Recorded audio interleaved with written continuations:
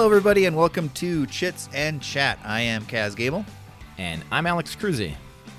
And today we are going back in the history of mankind almost completely with the classic game in almost the epitome of the definition of this word, of Backgammon. Originally published approximately 3,000 years ago. 5,000. 5,000 years ago. Or 5,000, sorry. 5,000 years ago. We are in the 2000s, I should say. Yeah. Forgot about those 2,000 years after Christ was born. Apparently. I always forget about those 2,000 years. Designed by question mark. Art by Mesopotamians or something. Who knows? yeah. Bahathamet, probably of some name of similar ilk.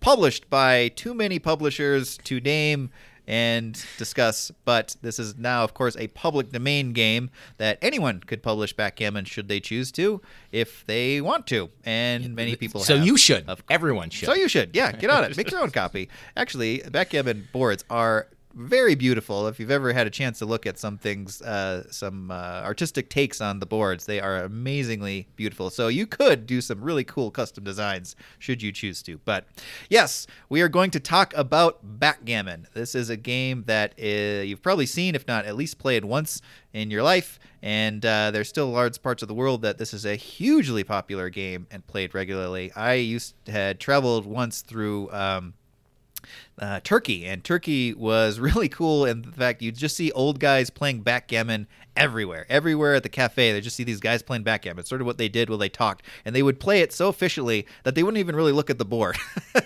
They would roll the dice and immediately move. There was no one analyzing what they should be doing. They just were it was such an old trope for them. They would be sipping tea or smoking something, a cigar or cigarettes, whatever, and talking, and then or the hookah, a lot of hookah smoking, and then just like talking, and you just see rolling dice, and then tick tick tick tick, roll dice, tick tick tick tick, tick, with no pause. There was like no pause in the action at all. It's very fascinating to watch. But that's actually where I learned how to play backgammon. I really love this game. This is actually an app I have on my phone. I just am sort of like bored and want something to do really quick. I'll just play a little game of backgammon and get mad at the algorithm that beats me on my phone because I feel like it's cheating. It's always cheating. You get doubles again? Come on, what are the odds of that? Anyway, all right, well, let's get into this game. If you've never played it or have always been curious about it, let's do a quick breakdown on how you play it, and then we'll talk more about the deets of its history and things like that. Okay, so the game consists of basically a board. Most people probably have it inside of a chessboard at some point in time. Right. The board is segmented essentially into, I guess you could call it 4 different sections. Each section has little long triangles in it. These are the spaces that the checkers, or whatever you want to, chips or discs or whatever you want to call them, there's many different names for them, can land on. There's 6 triangles in each sector, so that means there are 24 spaces on the board. Each player has 15 checkers placed on the board, and they have their own starting positions. They're symmetrical on each side of the board, essentially, is what they are. So it's just like, if the black has 2 in the furthest spot away, and then 5 in the closest spot that is on the opposite side of the board, and then another set of 3 and another set of 5. So the checkers they have can stack up on top of their own pieces, essentially. And by up, I don't mean up. I mean slightly out, because they're never ever on top of each other. They just kind of move out. Each player has their own set of 2 dice, and there is a doubling die. I'll get to that eventually. I never play with it, but most people say it makes the game. But I'm not that type of person. So to start the game, each player takes one of their dice and rolls them on each side of the board. Whoever has the highest value of the 2 dice will start the game, and we'll use those 2 dice to move. If it's a tie, if they both have the same number, that just gets re-rolled, and possibly the doubling die doubles, depending on what different sets of rules you're playing with, but whatever, blah, blah, blah, blah, blah. When you move your pieces, essentially, you essentially have to move each die. So, for example, if the die was dies. I think both are grammatically correct at this point. I'm not really sure anymore. If it's a 5 and a 6, as I mentioned before, you could move one of your checkers 5 spaces forward and one of your other checkers 6, or you could move one of your checkers 5 and then 6, or vice versa, one of them 6 then 5.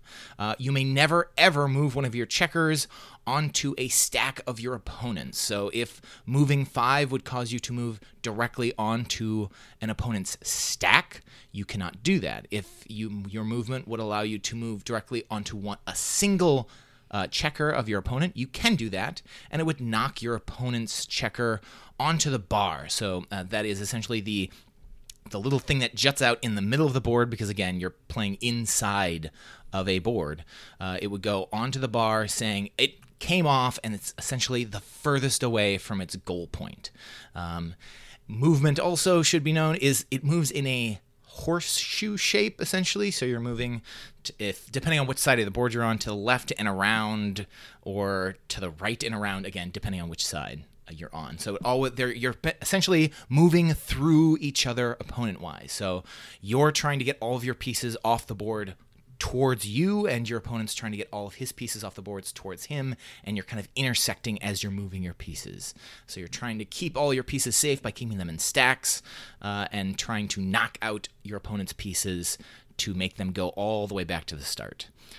If you have a piece on the bar, you are not allowed to make any movements until you put that piece back onto your board. So when you roll your dice, if you rolled a number that does not allow you to place it in one of the 6 beginning spots. Say, for example, your opponent has a bunch of stacks out there. Let's say he has a stack on the 6s and the 2s. If you roll a 6 and a 2, you can't do anything. If you roll double 6s, you can't do anything, because you have no place to put any of your checkers back onto the board. Therefore, it immediately goes to your opponent's turn, and that's always the worst thing that can happen. The other movement rule is that if you do roll doubles and you can use the movement, you essentially get double the amount of movement. So if you rolled double 6s, you could roll four times of value 6. So you can move one checker 4 times of 6, or you could move 2 checkers each 6 times, or essentially you just get double the amount of movement. So you're always hoping for those doubles to get the benefit. And the doubles also give you the extra benefit of, ooh, I can move a bunch of stacks together, thus blocking off your opponent in a multitude of ways. The goal of the game is, again, to get all of your checkers off the board. Once you have all meaning every single checker, even if it's on the bar, it's got to get off the bar and back into that home area of those 6 triangles. Once you get all of your pieces in there, then you can start to, I believe it's, they call it bearing off, or essentially off the board. So you slowly move them off to the side of the board. Every time you roll, now you can slowly move them off, and there are tinkery rules about, and you can't move it off if you have something else that you can move off. I don't want to get into that. Basically, you're just trying to get them all off. Once you get all of your checkers off, the game ends and you win. If your opponent does it before you, they win. And then there's special words you can use for if you do it fast enough. So, for example, if you get all of your checkers off before your opponent is able to get all of their checkers into their home area, then that is called gammoning. And if you can get all of your checkers off and still have your opponent have one or more of their checkers on the bar, that is called backgammoning. So it does give you something to yell out at the end of the game, possibly. And then that's pretty much the entire game. But if you want to consider the doubling cube really quickly, and I've never used it, so I'll screw this up maybe a few times. Essentially, before you take your turn at any point in time, you may decide, ooh, I'm going to double this game, because each game is worth 1 point, unless you gammon and then it's worth 2, or if you backgammon then it's worth 3.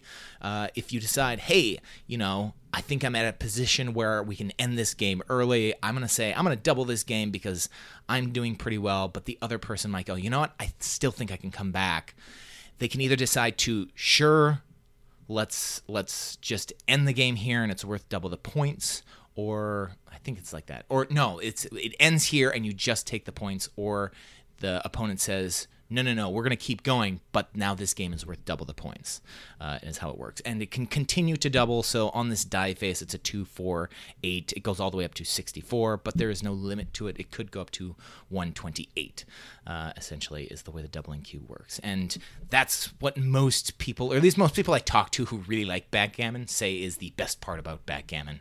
I never play with it, because I'm not much of a gambler. I've never played with it, yeah. I'm if you're into gambling, yeah, that doubling cube is cool. If you're not, it's not so cool. I just play like 1 or 2 games. I'm not in it for the long haul, or I don't put money on it. So right. Yeah.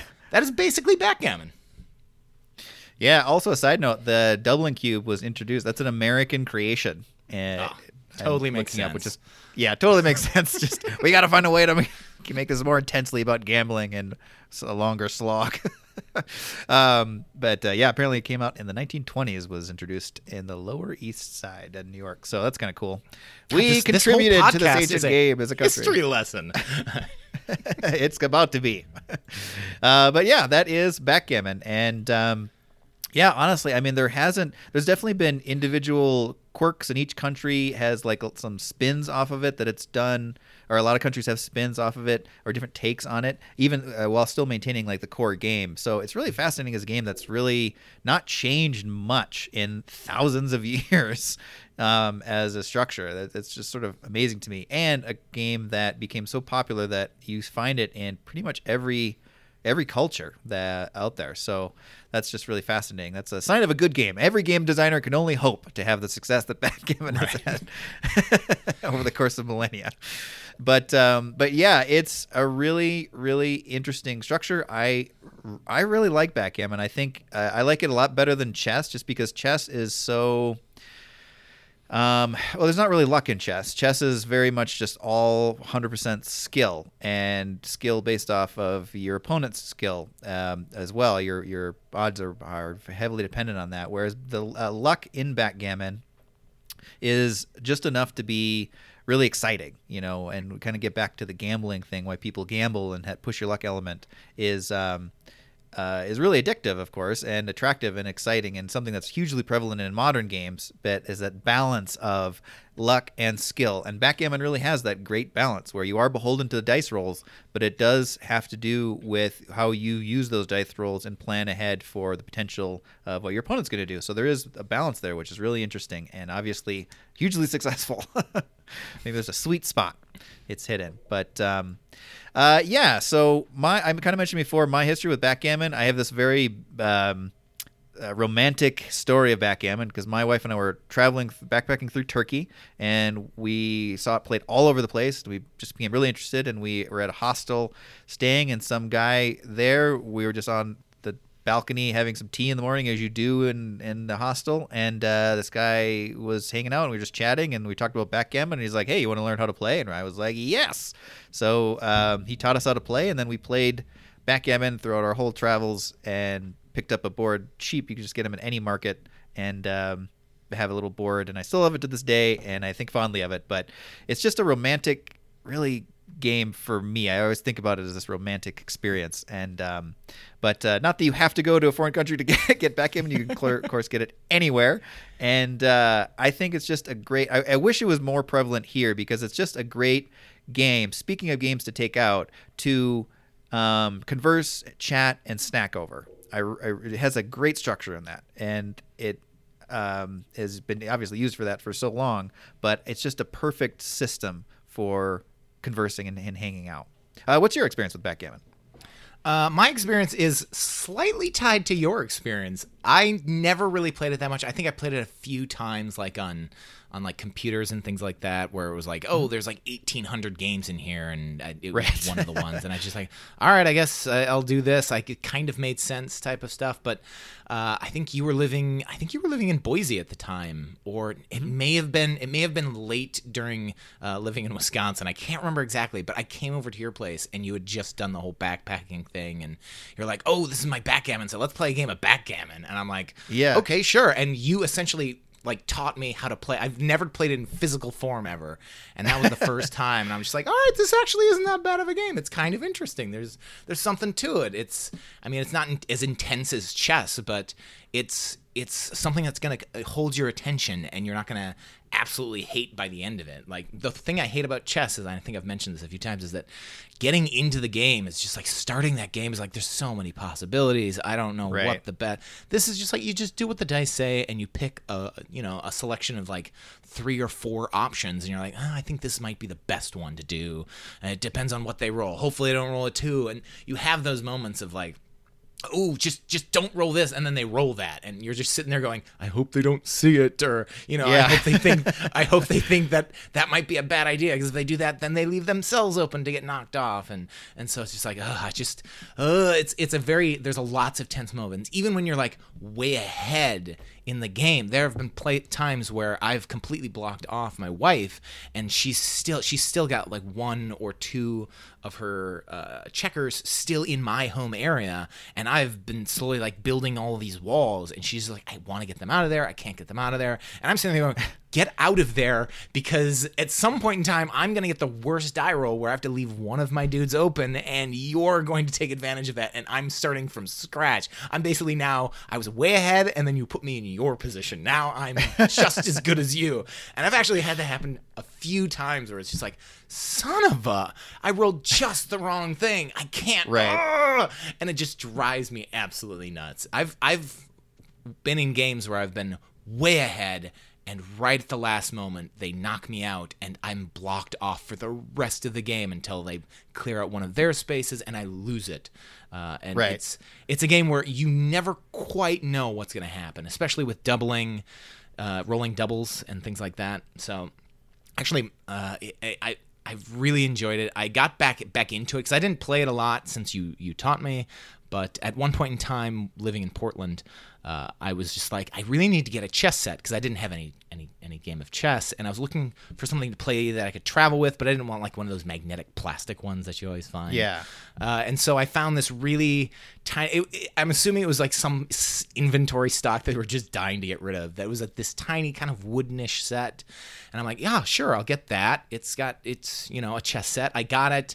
There were no chess pieces in it whatsoever.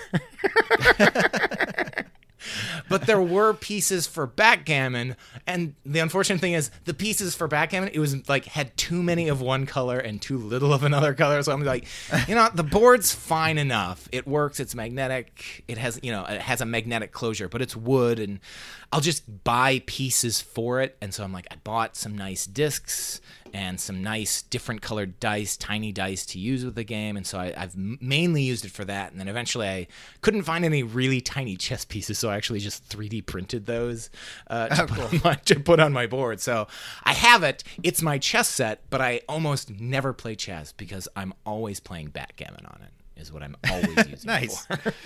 Nice. Yeah. Oh, that's cool. I didn't realize that I injured you to the game. That's awesome. Yeah, that's awesome. I'm glad. It makes me want to like try to spread the word even more, because I haven't played it for a while, but we have like one of the things on our travels like started doing is I started collecting chess sets that I would find in little markets and small ones, and it's just fun to like barter or haggle and see, it's just sort of a fun experience. But like you mentioned before, a side effect of that is in a lot of situations, if it's like a little book style chess set where you unfold it and the pieces are inside, most often there's going to be backgammon on the flip side of that. And so inadvertently, I've collected some backgammon sets as well. And it is a more accessible game for sure. Obviously, you're not going to be like, hey, you got a few minutes? Let's play a game of chess. You're going to be like, hey, you got a few minutes? You don't want to hurt your brain for a bit and feel dominated because you have no idea what you're doing? Let's play some backgammon. So I definitely had fun kind of replaying it this week and remembering how much I really like the game. It's such a fun little game. And yeah, so that's really cool. I really like backgammon a lot as well. It's astounding how good of a structure it is, and for such an abstract game, how fun it is, because like you mentioned before, there are a lot of like ups and downs, and that bit of luck in the dice can really burn you or really help you or really give you like you said before, most of the time it's a pretty straightforward, I got a few options here, what's the best one? All right, this seems like the best option here. But sometimes you're like, okay, we're getting close, you're getting to the end, I'm getting to the end, should I front load my or offload my pieces to get closer to the end, so it's easier for me to get them off the board, or should I play it more safe and block you from like happened to you and block you and from if I capture a piece then to have you not have a place to replace it. So anyway, there's just really interesting decisions here for such an abstract game that I don't know, I always find it so impressive that it's got so much excitement in the game like that. Yeah. All right. Well, let's talk about taking out and getting to the crux of the matter here. This is probably one of the best systems for taking out because it is a self-contained board. Most of the time in the travel sets of Backgammon, it is a book style game where it's or briefcase style, I guess you could call it too, where it's fold and latched, and inside is the pieces, the dice. A lot of them come with little cups too, but that's obviously not necessary. And then I guess if you are, they are nice. They are really nice. I wish I had cups. That is the sign of a gentleman's set, is having a cup, because gentlemen don't roll with their hands. Come on. And so the components are going to vary slightly differently on the type of backgammon set you have, but mostly it's going to be, or the base set is going to be pieces, 2 sets of dice, or at least a set of dice, and then the board. Added onto that could be the rolling cups, the chance cube, or no, what's it called? The doubling die? Oh, it's doubling die, yeah. The doubling die. The fate die? The fate die. That's a better word for it. And yeah, and that's pretty much what else might be in your set. But they come in a variety of different sizes. You can get really tiny ones that are magnetic, tiny ones that aren't. You can get giant ones. I have a huge one that's more for display, but I would obviously never take that out. But it's kind of ones you might see at like a cafe or a game store just set out. So a lot of variabilities there. But basically the setup is just going to be you're going to unfold or set up your board, if it's not a folding one, in the middle between the two players. You're each going to grab your pieces and set them up according to the standard setup, which is the same every time. And then you're going to grab your dice, and off you go. And typically, like at least games that I play, there's no like white always goes first rule like chess. I think it's standard to just you roll to see who goes first, and whoever wins that roll is the first player, because that's how I've always played. And anyway, so setup is a breeze, and the only downside is that board has to be kind of in one spot, but that's a real minor complaint because you can tuck it off to the side, you can put it in the middle of the table. As long as it's between you, it's pretty, you're easily, you could set it along a plate, and as long as you can both reach pieces and see the board, you're totally fine. So super high marks for maneuverability on the table between you two, and of course being a 2-player game makes it even that much easier. The only other thing that's going to be happening is you're going to be removing pieces from the board towards the end of the game as the game finishes, and so you'll have a growing little pile of your pieces. A lot of boards, though, have a little groove for the pieces in them, so you can just put them back in there. You don't have to make a separate pile off the board. So that's pretty common. Yeah, that's high marks for placement. Going back to what I said before about discussion, I think Backgammon is great for discussion. There are points in the game that you're going to be a little more focused on it, maybe if you have a slightly tougher decision to make. But for the most part, this is a pretty light game with a few decisions each turn, but nothing that's going to be like head scratching. Like, how can I think? Backgammon isn't chess where you're thinking 4 moves ahead. You can't. You're rolling dice. There's no way to plan your moves ahead. Each turn you're going to be beholden to what happens, and each turn there's no way to predict it. So you really don't have to plan ahead that much. And so it allows you the opportunity to talk a lot, or have a bite of your food or a drink of your drink, and really engage socially. That's one of the things I love about the game, is it's very social. So high marks for that as well. In fact, even having a couple games going next to each other, obviously it's only 2-player, but if you can have a few games at a table and still have enough bandwidth to check out what the other games are doing, comment on the other games, talk back and forth. I've seen this before at other places where people are playing together over like 2 or 3 games. They're just all playing and still talking to each other like they would normally. It's just backgammon is also going on. So anyway, super high marks for that. Really, really, really high marks. I can't really think of a negative for taking this out. Can you? Not really. I I've never had any issues with taking this out. I mean, it depends on, I guess, the quality of your board. If you have a really nice board, maybe you're going to screw it up. Or if you have a really, I mean, the nicer board you have, the lovelier it is to play. The crappier board you have, the slight, mine is not great quality, so like the discs occasionally slide around or something like that, so they're not like the nice weighty checkers of a really nice board. So it really varies. But if I had a really nice board, I'd feel bad about taking it out because I'm just like, oh right. man, I'm gonna like put stains all over it. So it's really depends on the type of board, I guess, is the only thing that you might be able to like detract from it. So if you have a really nice board, you might mess it up. But if you have a really horrible board, then you're playing on a really horrible board. So right. There's a sweet spot there somewhere. There's a sweet spot right in the middle where it's good enough that I'm messing it up, but not so bad that it makes playing the game slightly irksome. So that there's got to be somewhere right in the middle. Right. Yeah, that was the cool thing about being like Turkey, where it's so popular. You can go down to like the local market and get a new board, a handcrafted board for like $10. Oh. And it's beautiful, and you're just like, oh, this is great. But here, of course, it's more like the plasticky ones, which just are they're just ugly, and the nice ones, they're usually somewhat expensive, and like you said, you're not going to want to spill anything near that. Although it looks way cooler when you're playing it. So your answer is travel to Turkey.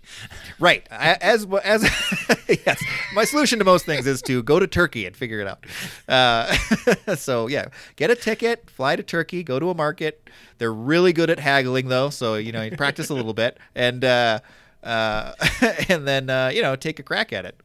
But yeah, that's your option number one. Option number two, make your own, of course. Option number three, get rich and then buy some and not even worry how much they cost.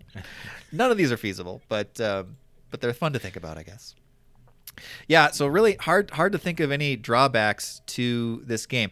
So let's get into like who might like this and who might not. Obviously, there is luck here, and so dice. If you're averse to dice rolling or a structure that has a certain amount of luck, then this might be annoying to you. And there are times when you're, like Alex just mentioned with his stories, you think you're winning, you've got this, and then the dice turn against you, and suddenly you're falling off a cliff, or you're having some turns where you're not doing as well. And there isn't, you can't do that very long in backgammon. There isn't a huge margin of error here for just missing turns that you can suddenly rally. You can, way more than chess, but there is definitely a point where you're like, all right, I might be too far behind here, especially if they're getting good rolls. The tables can flip, however, where they start to get bad rolls and you're coming back, which is part of the excitement of the game. But I understand that people might be annoyed at the luck here, and that is the biggest, not flaw, but the biggest a signifier of whether or not you're going to like this game, is if you like that structure.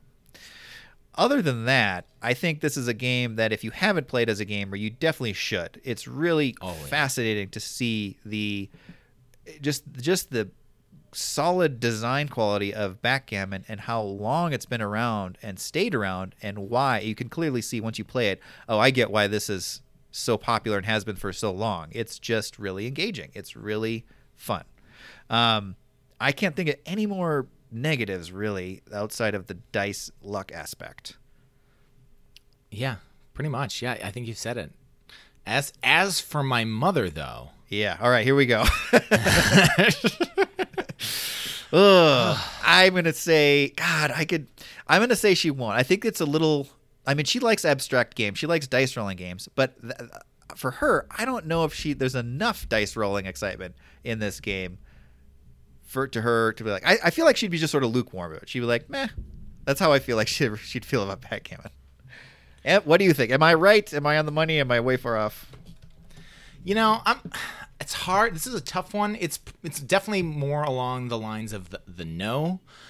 But like in thinking about it, there's nothing in it that's really bad. It's got ups and downs.